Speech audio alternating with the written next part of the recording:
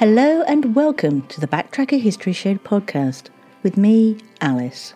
Join me as I go delving through the archives to find out more about the people, places and events from the past. Listen to tales of dastardly pirates and amazing innovators, catastrophic accidents and devious crimes. This podcast has it all, and this episode is no exception, so get ready to give your ears a treat and maybe learn a few things on the way. As I don't believe in sanitising the facts of history, these episodes may contain information that some people find disturbing.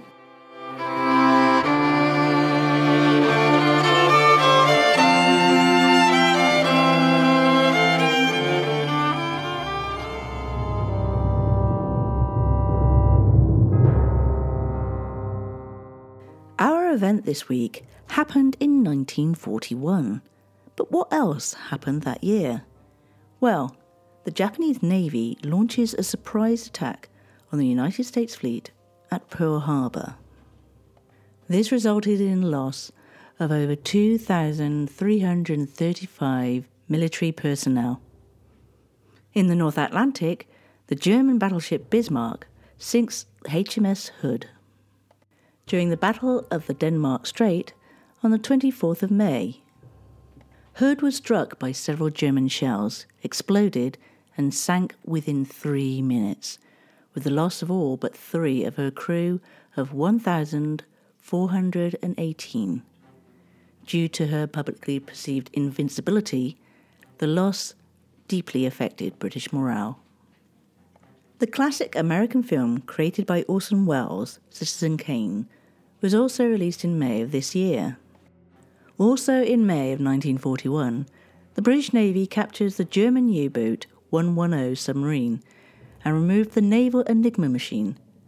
The Germans did not know that the machine was intercepted as the British sunk the U-boat after retrieving it. So it must have been a bit of a shock for them when they realised that the Enigma code used by the German army to direct ground-to-air operations on the Eastern Front was deciphered by British cryptologists, who had used some of the weaknesses of the Enigma machine itself to figure out how to break the code, but mostly relied on German user error of the machines to help determine settings. They also used common phrases that were in many messages. Intelligence gathered through breaking the code was named Ultra and considered highly classified. It was rarely used by the British so as to avoid detection by the Germans. Cracking the code by Britain was believed to have shortened the war by about 2 years, and the Allies did not reveal that they had even cracked the code until 1974, due to the highly classified nature of the work that occurred at Bletchley Park. But our event occurred on the 27th of February, in Yate, just outside Bristol. And most of the information that you'll hear in this show comes from first-hand experiences by Desmond Watkins, who wrote a letter to his friend Ken after surviving the daylight attack on the Parnell aircraft factory.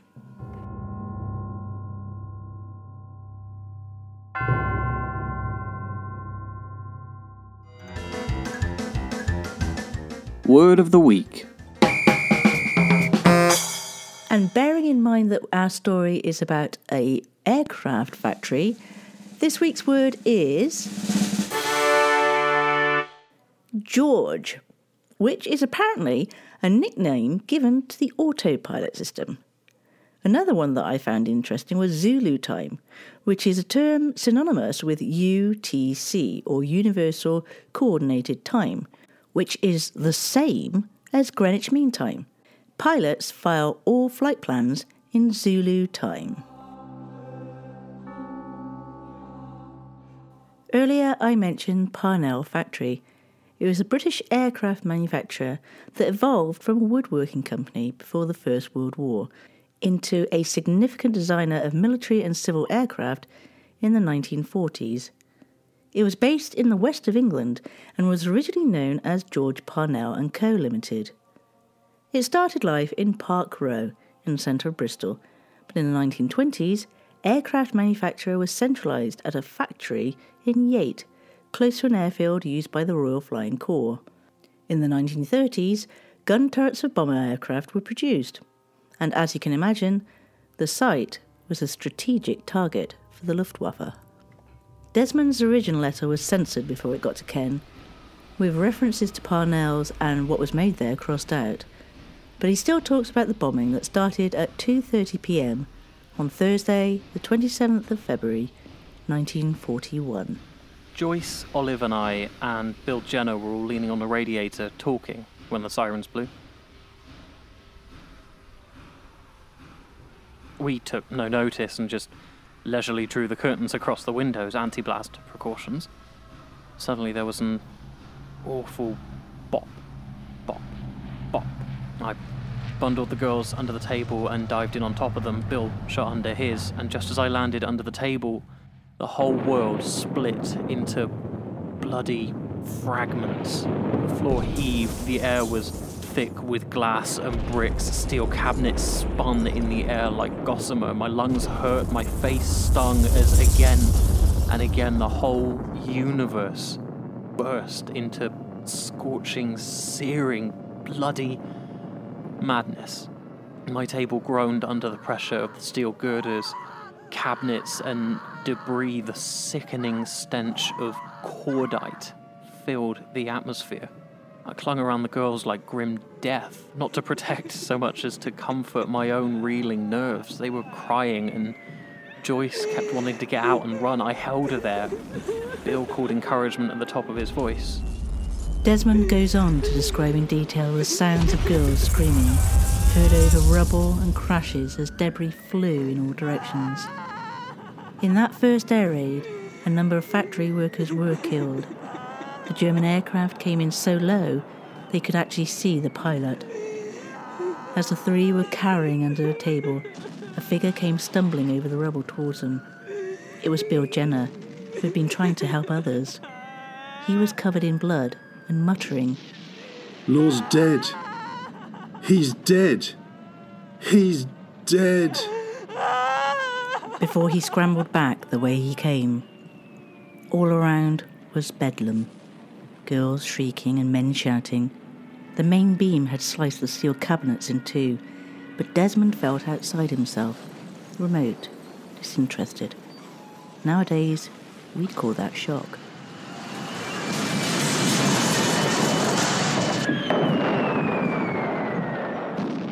Bill Jenner appears again, walks out and stands up amid the falling debris. He scrambles up a pile of loose stuff. In the distance, Des can hear the roar of an engine approaching, so he yells to his friend, "He's coming back, for Christ's sake, get back, Bill!"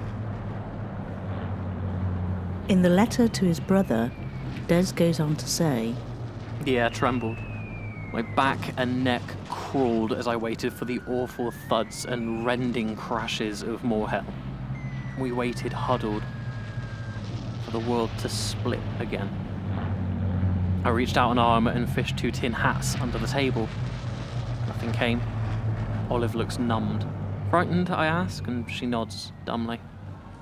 Bill's getting out again. God, what a mess. If those girls outside scream anymore, I must shout for quiet. They must stop screaming or my ears will burst. They scream on. Help me. Help me, I can't move my legs. Wanda, where are you? I can't find you. Oh my God. Where are you? Someone, please. Where are you? Please. Wanda, where are you? Oh, God. Oh, help me. Help me, I can't move my legs.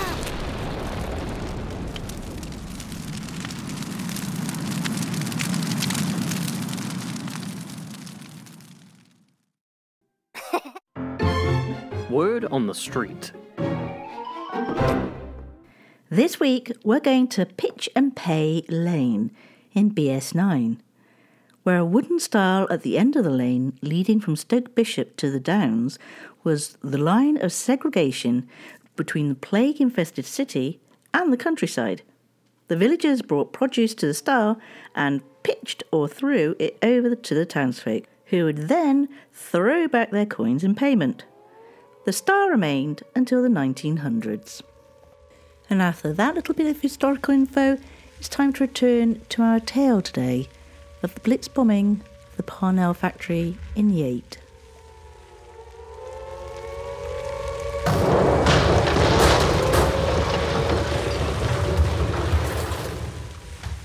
During the chaos, Bill Jenner uses Dennis's nickname of Watty as he shouts, "Quick, Watty, get him out of there.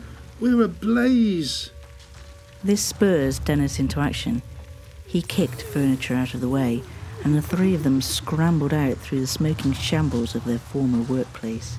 Everyone who could run was dashing around in various directions, mad panic etched on their faces. God, look at those cost office girls. Ragged and bloody and powder blackened. They're in heaps, all bloody and tangled.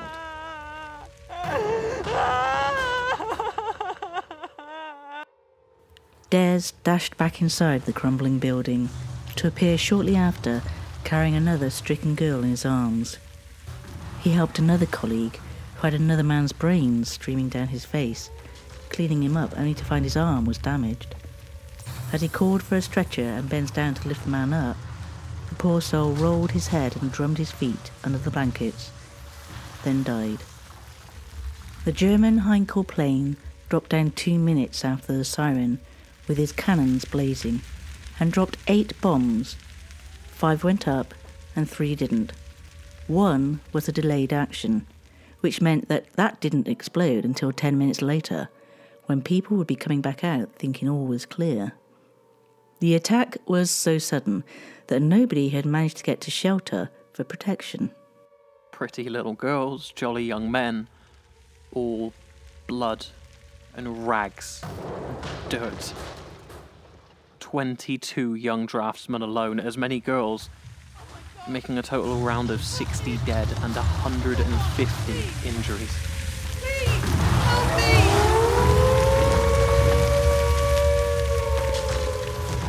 Dennis went on to describe some of the wounded. I could write a book on the miraculous escapes of others besides us and the awful injuries of others. How one of our fellows saw a wall about to crash on him. Just as it fell, a cistern blew out of the girl's lavatory, blew over his nut, the bricks peppered on there like a tin hat. He's in hospital with terrible bruises, mind, but if it had hit his head, it would have finished him. He's very annoyed about it. He said he wouldn't have minded one out of the men's bog, but one out of the girls he objected to. The works nurse was dug out of the debris after 45 minutes to give service at clearing the centre. How men refused treatment, severe cuts to enable those in pain to have full attention. How a man said when Bill pushed his handkerchief into the hole in his back, "I'll see to it that it's washed and sent back."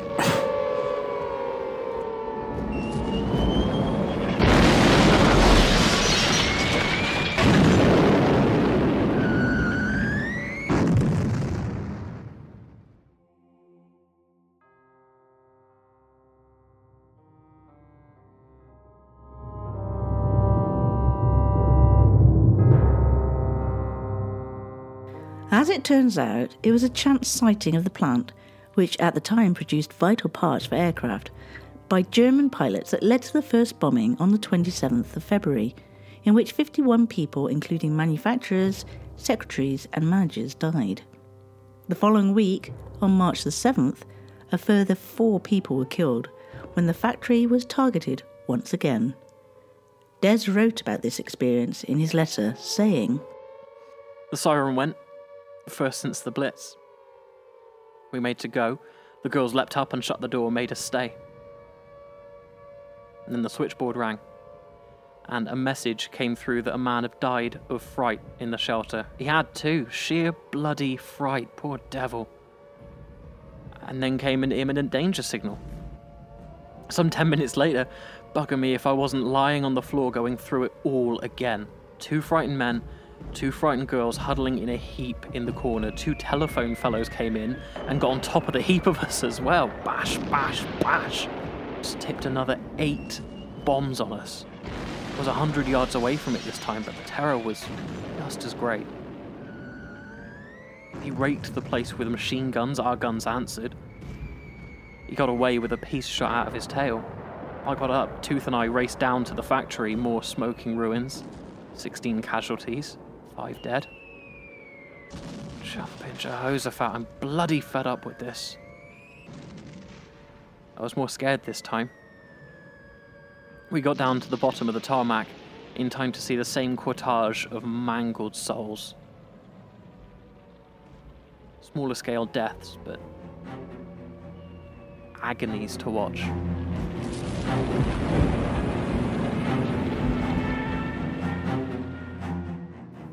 Every year, the Parnell bombing is commemorated at Yates Remembrance Day service, and a special prayer is said next to a memorial in the graveyard at St Mary's Church, which is a rare example as it's dedicated to civilians rather than service personnel. One of the pilots that attacked Yates Parnell's factory was Oberlieutenant Herman Lohman, who flew over the target from the north and dropped the bombs from around 100 feet. The result of flying so low meant that the aircraft would be hit 15 times by the Yates air defences with their anti-aircraft fire. Lohman limped his hindquarter back to base at Bourges in France on a single engine.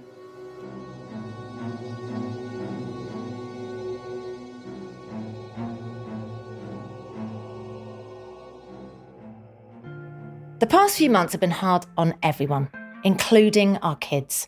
But there are lots of things we can do to support them.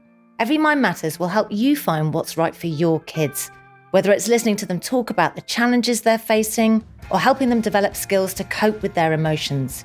Supporting your children's mental well-being can help them boost their mood, feel good about themselves, and be more ready for life's challenges. For NHS-approved tips and advice, visit Every Mind Matters.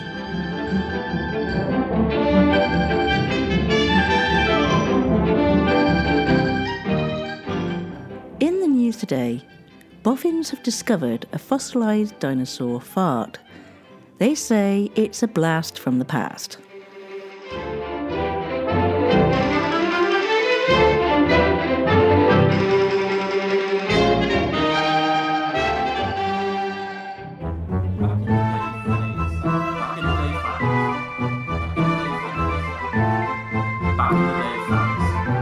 Back in the day facts.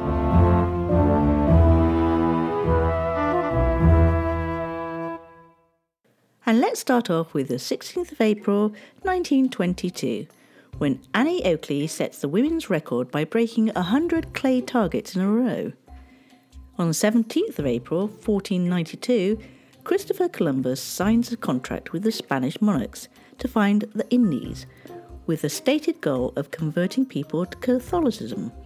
This promises him 10% of all riches found, and the governorship of any lands encountered.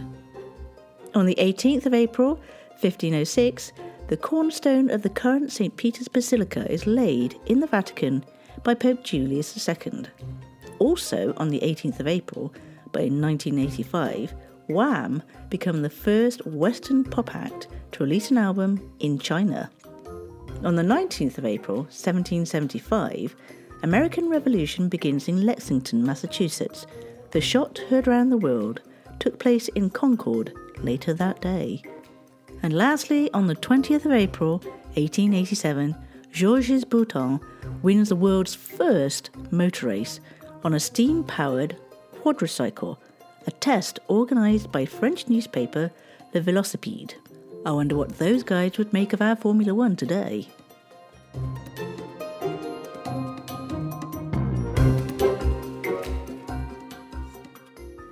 That was Gene Vincent with Race with the Devil. But now I fear it's time for me to say goodbye. But don't worry, I'll be here same time, same place, next week.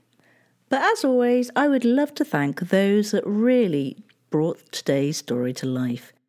And this week we have Steve Shepherd from Bradley Stoke Radio, Joe Wilson, Molly Jeffries, Carrie Ball and Andrea Reid from St Stephen's Drama Group in Bristol, as well as Griff, my mate off Twitter. Thank you, one and all. The biggest thank you for this particular episode has to go to Greg Lance Watkins, as our hero, Des, was actually his father. Greg told me that his father had just left Chipping Sodbury Grammar School and his parental home. He'd been accepted for pilot training in the RAF and was working as part of the war effort until he was due to ship out from Glasgow on the SS Moulton to South Africa, where he disembarked and went on by train to Rhodesia via Durban and Johannesburg to learn to fly. He passed out as leading his class, having got his wings as a fighter pilot, and returned to Britain, where he flew for the balance of the war as a Spitfire pilot. I think we can all agree that Des was a hero in more ways than one. So thank you, Des, and thank you, Greg.